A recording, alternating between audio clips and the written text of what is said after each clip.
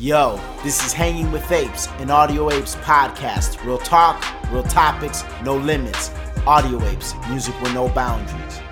Yo, what's up, everybody? I'm K Cartoon. I'm RX Phonics. We are the Audio Apes, and you are officially Hanging With Apes, a weekly Tuesday podcast where we discuss trending topics and current news with a philosophical and comedic flair and our take on it. Two guys from the south side of Chicago. Check us out on Twitter at Hanging With Apes. Check out our website, hangingwithapes.com. Sign up for our newsletter. Today, we got a lot to discuss, a lot of good stuff. We're going to talk about rich black kids versus rich white kids and how many of them stay rich throughout the course of their lifetime based on a study in a story that broke from the New York Times. Should drug dealers get the death sentence? President Trump seems to think so. We're going to unbox that, see what we think, see how we feel about it. Hillary Clinton, she's still talking about the election outcome. That's old news, but that ties into some new news with the primaries going on and the midterm elections in November. So we're going to dive into that. And then we're going to talk a little bit about the Inequality town hall meeting that's taking place actually right now as we speak, as we conduct this podcast it's with Bernie Sanders, Elizabeth Warren, and Michael Moore, the filmmaker. So we got a packed episode for you guys today. Let's do this. Please don't mind my voice. I'm a little bit under the weather, but rain, sleet, or snow, we put this episode out. We got to get it done. So we're here. What should we get into first? Let's do the young ass study. All right. So study, New York Times article broke out, essentially saying that pushing it like no matter what, the black man just can't get a break in this country. Pretty much saying that even black kids, black boys that are raised rich, because there are rich black people out there, despite what the news would have you believe, there are rich black people out there, raised alongside with white kids in the similar neighborhoods, similar socioeconomic status. They're saying that it's a lot less likely for the black kids to stay rich and more likely for the white kids to stay rich. Based off reading the article, what are your thoughts? What do you see? What is your observation? I'd like to, there were so many elements to it, and I didn't like when I was reading on it that they didn't have everything detailed, because obviously it actually makes me want to kind of get into like what goes into like a think tank, which is like those, for anybody that doesn't know, that those are like the organizations that create these surveys. You know, they ask questions, they study people, thousands and millions of people, and it's just a group of people just doing research, just getting the numbers. So it makes me want to like look into it to see like what it is that they're looking at.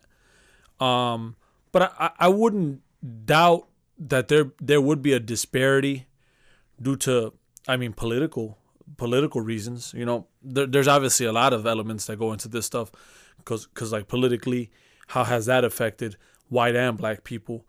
Culturally, how has that affected white and black people? And then I guess my question would be, what are the questions that are being asked on that front? Like, okay, culturally, okay, politically, socioeconomically, I guess that's the strong suit to this one is socioeconomically. They kind of studied that, but how did they get to that? Because one side of a test or of a survey rather doesn't. It's kind of faulty, I guess. You know what I mean? So yeah. That's what I wanted to know, because there was one part of the survey that I found interesting, which was like the marriage rate between black women and black men and white women and white men, which it was a big difference between white people and black people. But then also they didn't even show, because some of them had like Latino and Asian, and then some of them just had black and white people.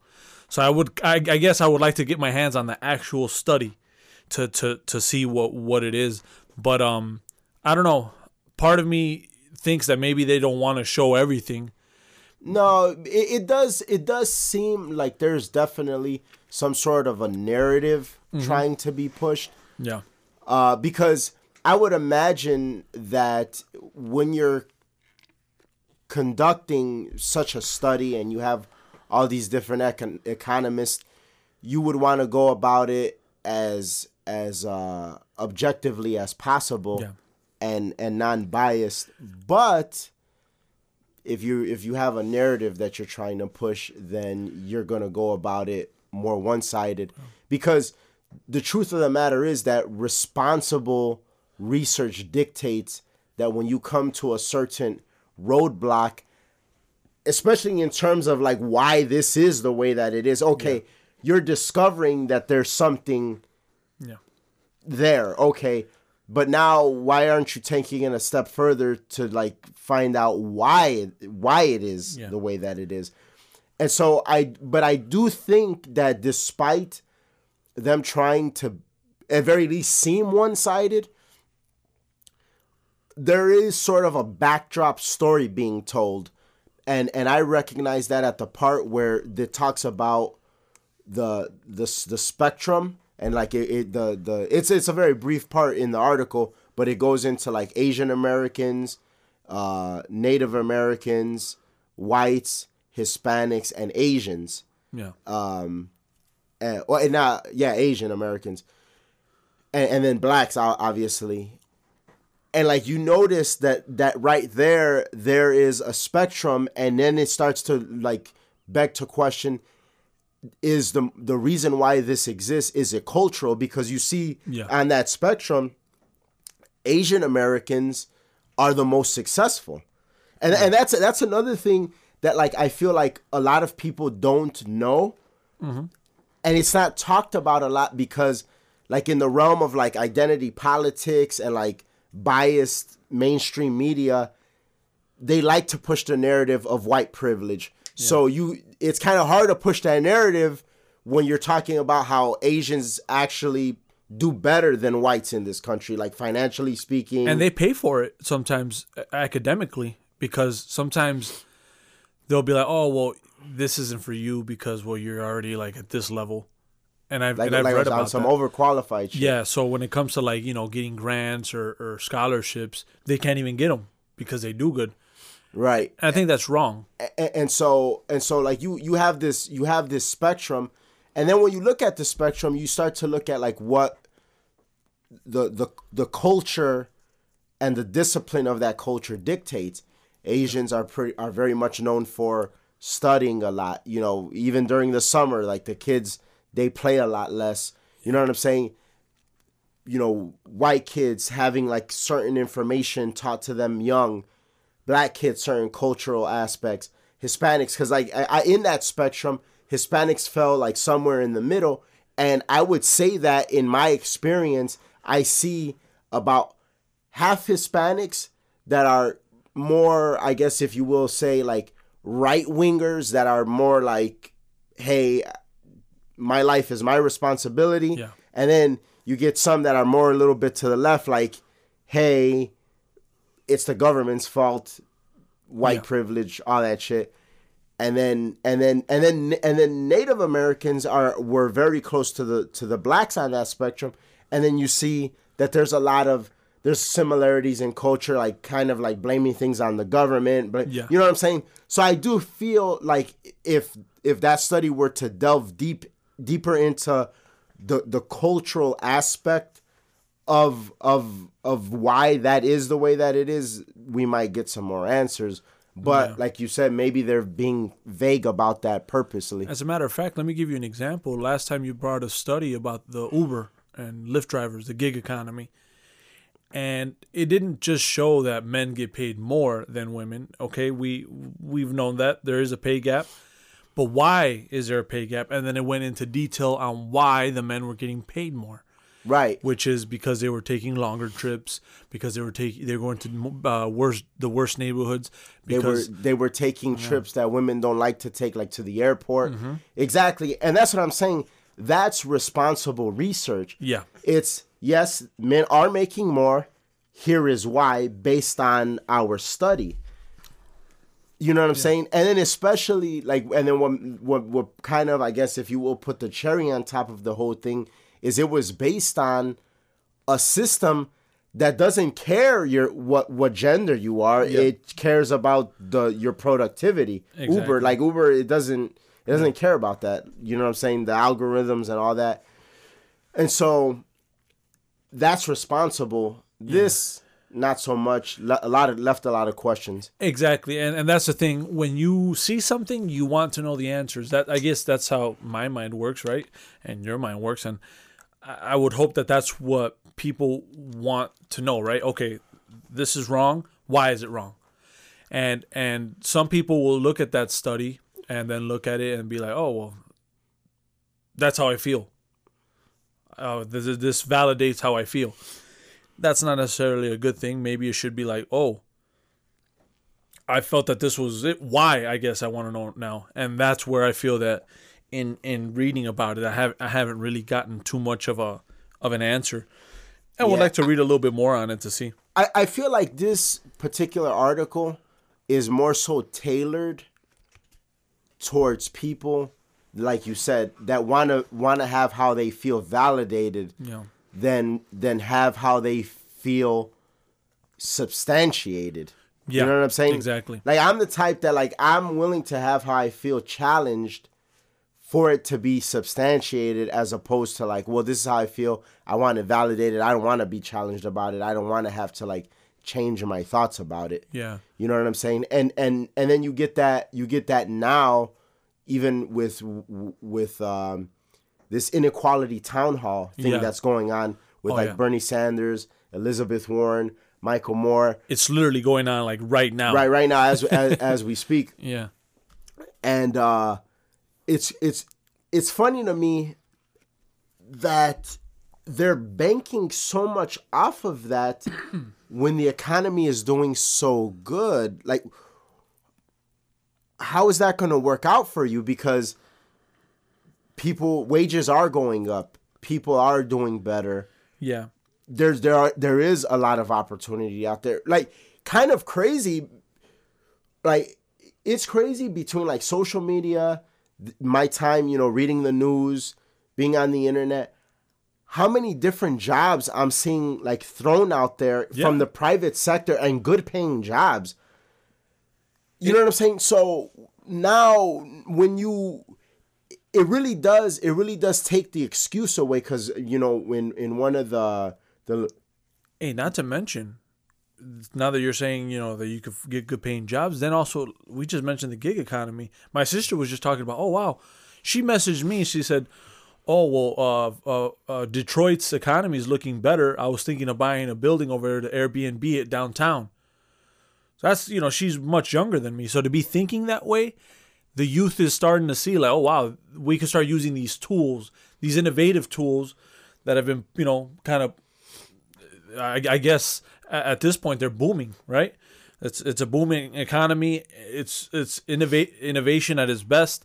So it has people thinking. So, I mean, literally, I could get fired right now and be like, oh, well, fuck, I guess I got to do Uber now. There's no way I could be unemployed now. If I have a car, I can then be like, oh, until I find like a career, I'll do Uber and Lyft. So it's like there's no way to kind of be on some broke shit. Yeah, and depending on how much you hustle, you might actually end up making more from Uber and Lyft than you would from like what's considered a typical career. Because I've talked to some Uber drivers. Obviously they hustle, but they do pretty good on a weekly basis. Yeah, put in the hours, and just think outside the box. And that's the thing. It's like to think about these things. It's such a weird. It's not a weird time, but it's a good time. It's like this is innovative.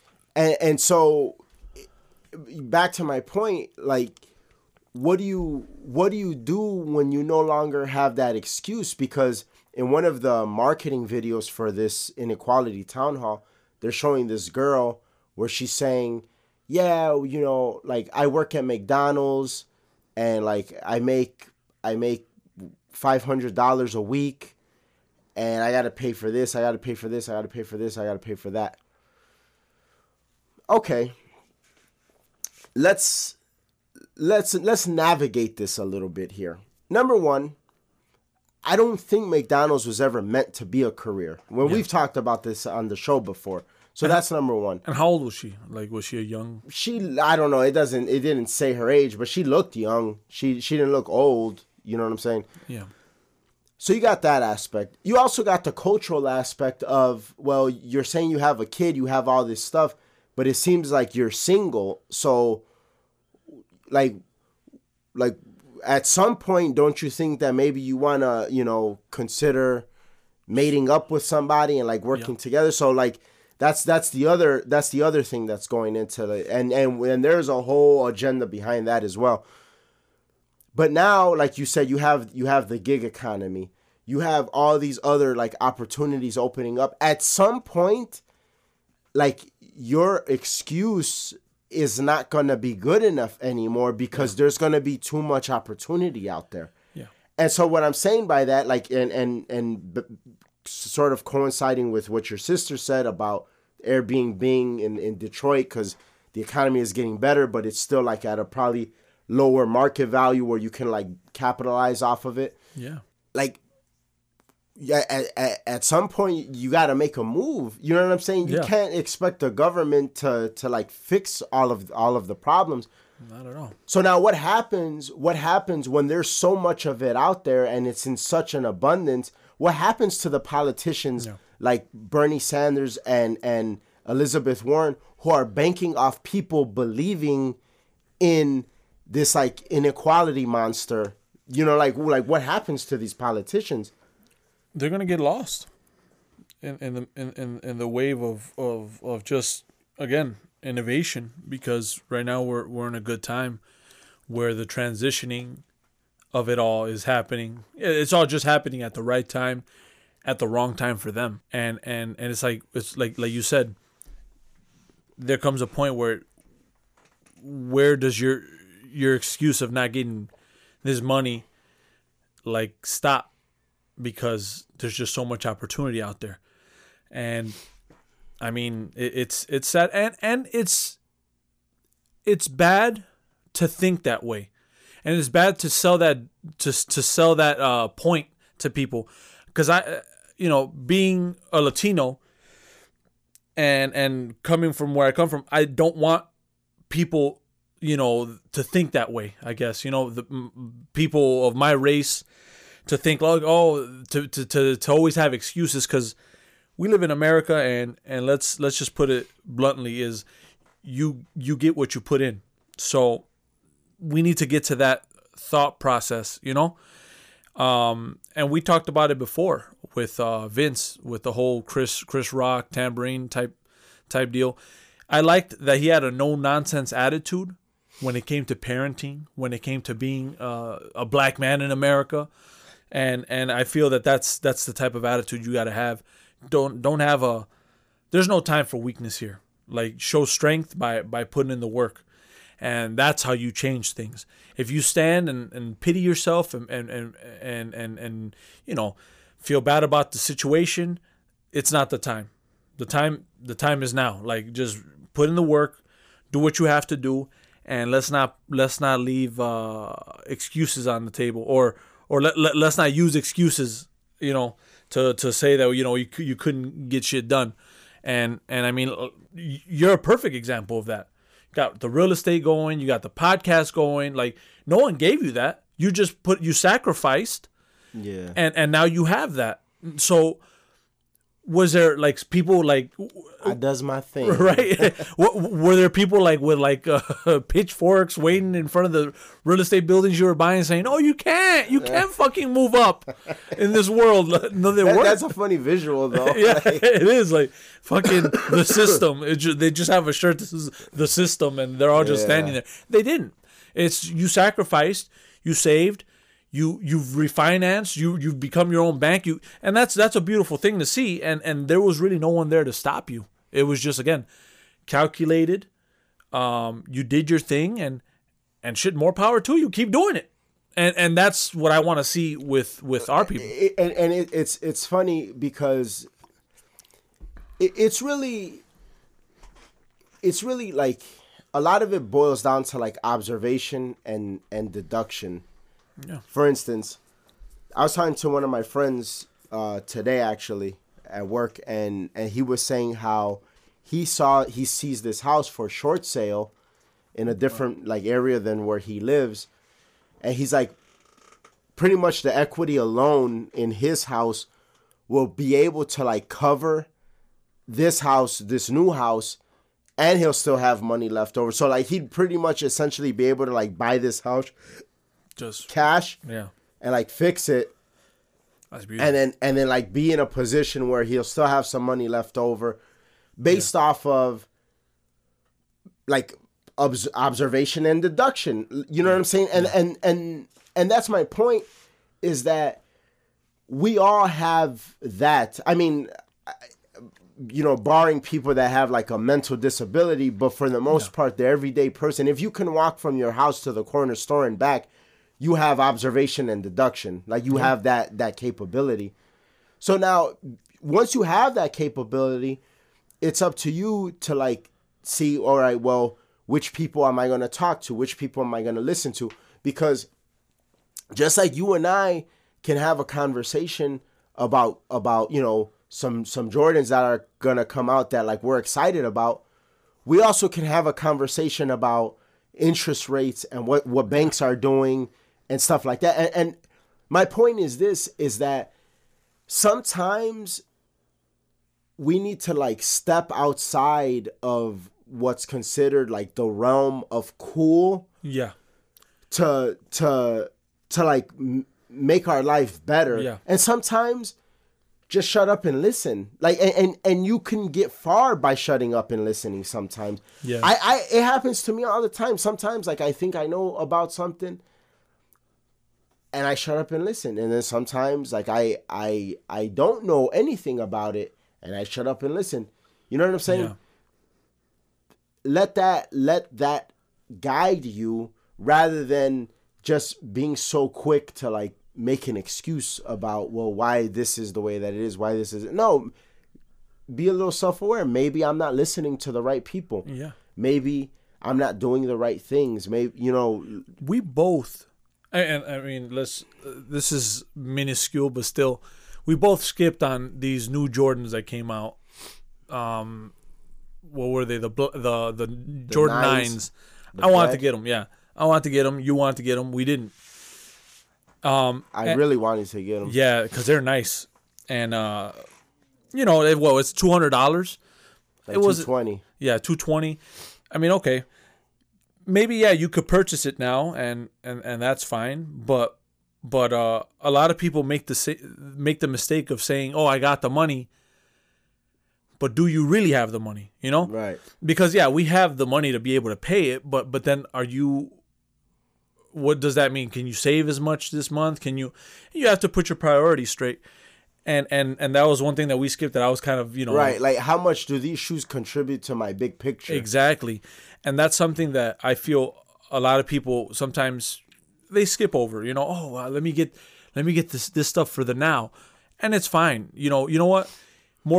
More power to you if you want to get a nicer TV or something like that. But always ask yourself, how does this all fall into the big picture? Because sometimes that little sacrifice, maybe those, and $200 is nothing in this shoe game. Like when it comes to like these people that are into shoes, they'll pay $1,000 for some Yeezys. So like $200 ain't shit. And then we were still kind of like, all right, well, let's not do this now.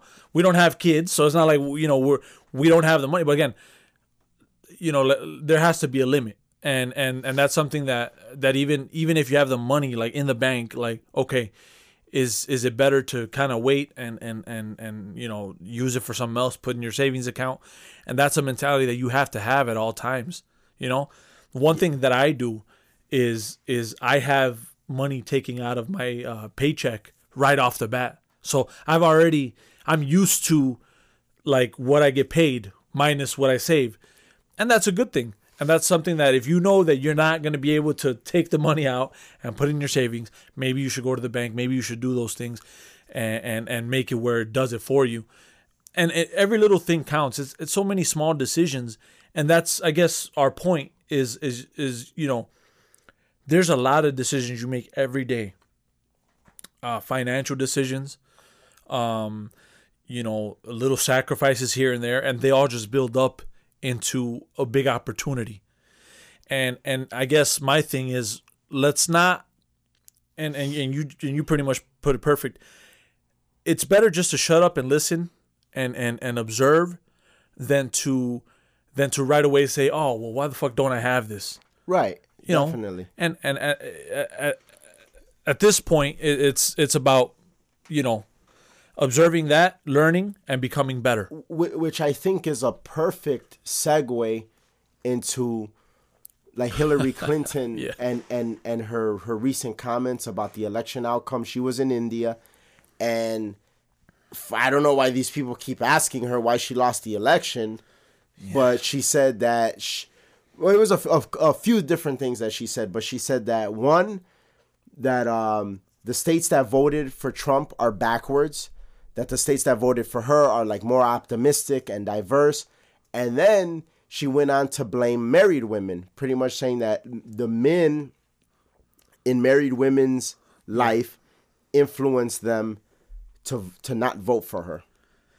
Now, that's a perfect example of not shutting up and listen. Like, all this time has passed that Trump has been president, and you still don't get it.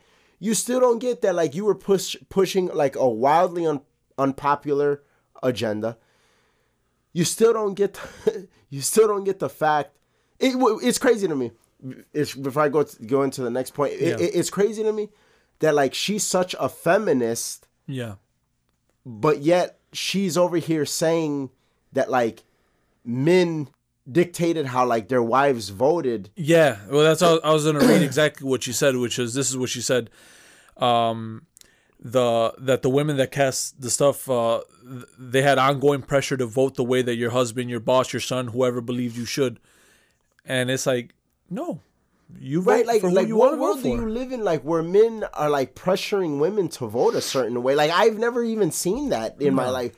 You better fucking vote like this. Yeah. You better vote like this. Like, your sons, Mom, if you don't fucking vote like this, you're not invited to my graduation. Like, what? Fuck you, Mom. What world does yeah. I don't know what do you live in? Yeah, we're not in the 1800s, motherfucker. Like, this is 2018. You know what I'm saying? Like, what pressure? What are you talking about? Now, if you take an advice from your husband or your son, or that's one thing, but to be pressured, no. Like, and it's not like your husband is going, like, no matter what your husband says, you're voting. So you could just be, oh yeah, I'm gonna vote for him, and then you vote for Hillary. Right. How am I gonna know who you voted for? Like, or how is she gonna know who I voted for? That doesn't make any sense. Because you could just play the part and then fucking vote. Like, I don't even understand that. Maybe the fact that married women have a different view than single women. Maybe that's what it was. Right, but that's not being pressured. No, that's not being pressured at all. Your worldview is different. Your experience is different. And like you said, it's a perfect example of not shutting up and listening, because you lost for a reason. And you lost against Donald Trump. Like had you had... Donald Trump was so controversial that if you would have had a better game plan, you could have beat him. You know what I'm saying? Possibly. Yeah. But it's like you made it all about the feminist movement, and well, just stop, be quiet, listen, observe, like, see what's going on, and we'll see. I guess we'll see from the primaries, which is what to some degree the Democratic Party does seem to be doing. Yeah. We had that special election in Pennsylvania. The guy that won is a Democrat. Lamb is his name. And he pretty much ran on I'm not like Nancy Pelosi type of platform. Yeah. So that could be a little bit of an evolution in the Democratic Party. Today I read a headline that Senator from Illinois, Dick Durbin, said, we're done with Hillary Clinton. The Democratic Party is like moving away from Hillary Clinton. That's not the image that we want anymore. Yeah. So that could be a sign of an evolution. And you know what? That's good. And I think that in general, people should just, whenever you've lost in something like this, step back, leave the limelight, and just kind of meditate it over and just see what went wrong. Yeah. Because you could do your party better than to always be in the limelight and always seeming like you can't get over the shit. And keeping it 100% real with you, like that actually like gives me hope that if these people are being authentic about what they're saying and like they're starting to step away from like these more like radical left policies. Mm-hmm. I don't care that they're Democrat. Like whatever is good for the country. You know what I'm saying? Exactly. Like, yes, step away from the Pelosi-esque politics because that's bad for us. Yeah. Not because she's a left-wing Democrat. It's not that. Yeah. It's because your policies don't help. They're hurting us. Exactly. So, Connor Lamb, if you have better policies, if you're a Democrat and you have better policies, obviously your work ethic is better because he put in a lot more work than the Republican that he was running against. So his work ethic speaks volumes about him. He's a young guy. And if you stay true to what you're saying, that you're not going to vote along the lines of Pelosi, I'm willing to hear you out, baby. Like, I'm willing to hear you out and see what you have to say. Yeah.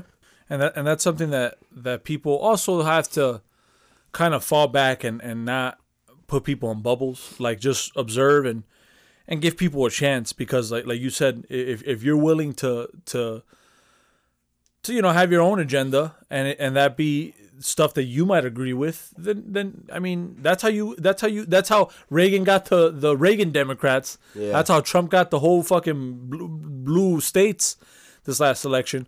You have to have a decent game plan, and there are weaknesses in Trump's camp that you can expose only if your agenda is correct. You know what I'm saying? It has to be based on policy. Yeah, because... go ahead. Which is funny because you and I talked about this the other day with... this is more of a Chicago thing, but still pretty interesting. How the ex-chief of police there's a rumor out there saying that he's going to like throw his hat in the ring to run against the mayor of Chicago, Rahm Emanuel, next year.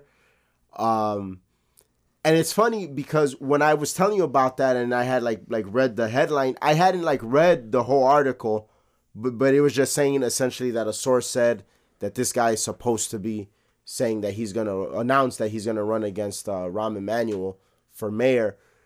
And then when I read the article later, because I sent it to you. Yeah. When I read the article later and I went towards the bottom, it said something along the lines of what we were saying, that McCarthy running would be like a very like Trump-esque type of campaign. Yeah. And you and I were saying the same thing. And that would like equal like a perfect antithesis to like what Rahm Emanuel is as a politician. And even like possibly be his demise as a politician if McCarthy can like hone in on some policy. You know what I'm saying? Yeah.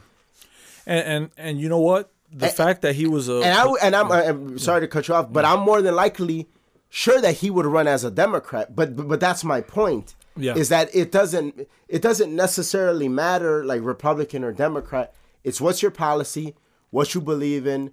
Are you real or are you fake? Are you a hypocrite like so many of these people? Yeah. And let's throw this out there. Crime is terrible and it's been worse. Yeah. Ever since he's been gone. So he does have a lot of talking points when it comes to that. It was like, I'm gone and now this happens. He definitely does. I don't know if that's necessarily the route he should take, like I'm gone and this happens. Yeah. Because it might come off as bitter, like, I lost my job. Yeah. But if he goes about it on some, objectively speaking, these policies since I've been gone, based off what the mayor wants and his agenda, have caused this carjackings to go up, shootings to go up, murders to go up, all of this stuff.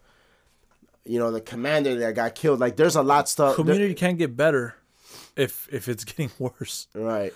So something has to give. And that's something that he could hone in on and talk about.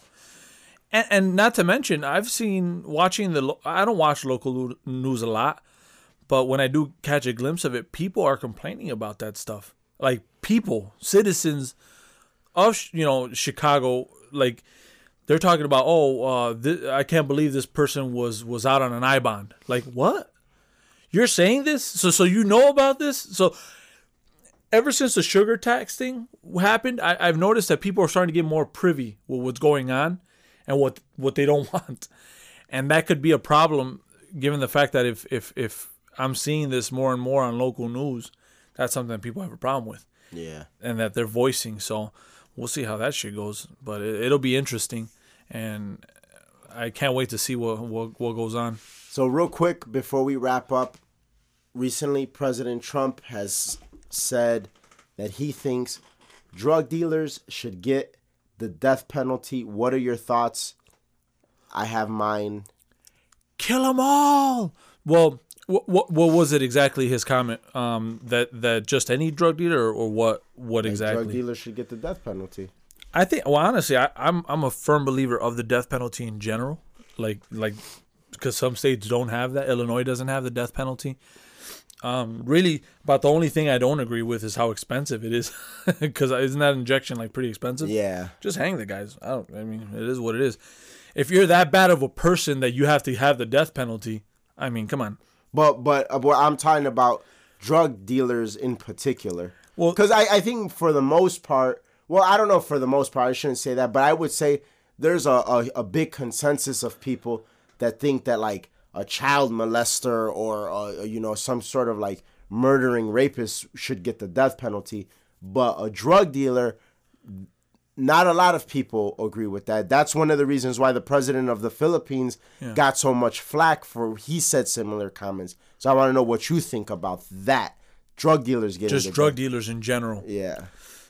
Well, it depends. I mean, it depends on what it is. There's different types of drug. There's different types of drugs.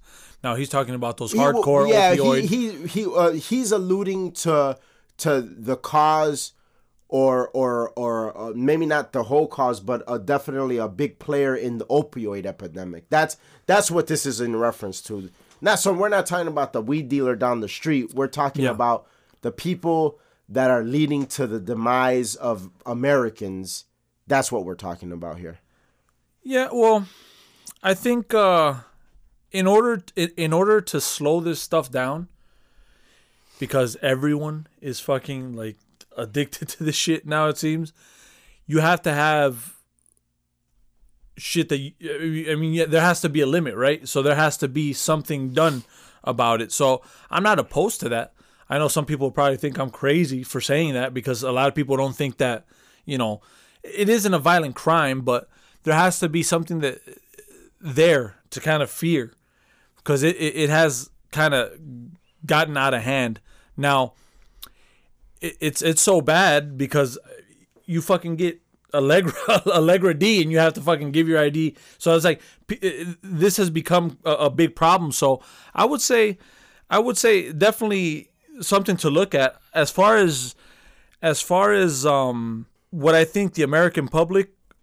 I think now since, and this might sound pretty crazy, but now since it's kind of affecting white folks and good neighborhoods, I think people would be more so in agreement with it than they would have been before. But, I mean, it just really depends. What do you think? I think Trump is very ahead of the curve with certain things, and I think this is a particular policy that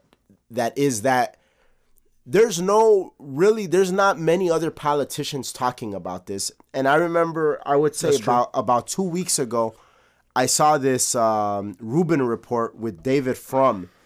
And David Frum, I see him a lot on Bill Maher. And I'm not a huge fan of David Frum. David Frum, to me, is like one of those like political commentators. Like he writes books and stuff. He's an author. But he's a lot like the Jeff Flakes of our time, that they don't like this Trumpian surge in the Republican Party. They consider themselves Republicans. Oh, yeah. But they don't like the Trumpian surge of the Republican Party. But David Frum did say something that I thought was very profound.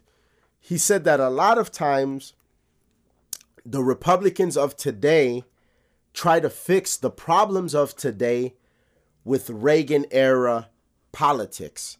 Okay.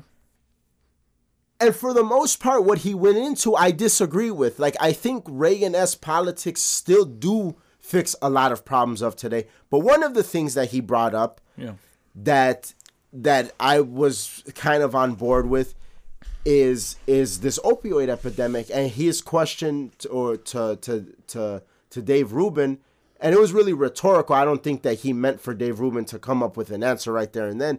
He's like, but what is the conservative answer to the opioid epidemic? And the truth is, there isn't one. There isn't a conservative answer to the opioid epidemic. But Trump, for the most part alone, seems to be willing to navigate to find an answer. Yeah. So maybe in this whole death sentence for drug dealers thing, maybe like it's not the most worked out plan, but at least there's something there and there's thought being put into it, because you're not seeing that from anywhere else. Yeah. And this is something that does need thought. I was reading a Time magazine article the other day. You know that 64,000 people died last year? More than guns, more than fucking almost anything else. 64,000 people died from opioid overdose last year. Yeah. This year, in Illinois alone, emergency room visits in regards to opioid overdoses are up 66%. Yeah. This shit, like, this is real. Yeah. This is real. And it's only getting worse. There's no signs of it slowing down. That was last year. This year, I wonder what the numbers are going to be. That was 64,000 last year. What are they going to be this year? In the 70,000s, in the 80s? You know what I'm saying? Yeah. So I think it's incredibly brave for him to like take such a strong approach. And I think it's incredibly brave and needed for him to like bring that conversation to the table. Well, yeah, and like I said, when you said it with the president of the Philippines, it's not a very popular thing, but I think people are, especially with those numbers, people are going to be way more open to that type of talk. Like, we're going to have the death penalty. There just isn't repercussions. Yeah, you got to get strict with this shit. I mean, even if it means maybe it's not the death penalty, but more years, stuff like that, because there has to be something done. Now it's getting to the point where it's just like the percentages are just getting so high, and it's just fucked up. Part of it, I feel it's the culture. Just people can't deal with shit. Yeah, there's definitely a culture there, and like there's gateway drugs, because from that article, I actually learned a lot from that article. It's not so much that people are ODing off of the pills so much, because the pills are like in doses that they don't typically kill a person unless like they're fucking like swallowing a whole bottle of them. Yeah. But it gets to the point where the pills are not enough. Yeah. And then it leads into like something, more harsh. Well, yeah, look at Eminem. He is very well documented, from his end. It's like, oh, you're a workaholic. Oh, let me stay awake. Let me take these pills. Or you do this. Oh, you go to a party. Oh, I need this to be up, beat down.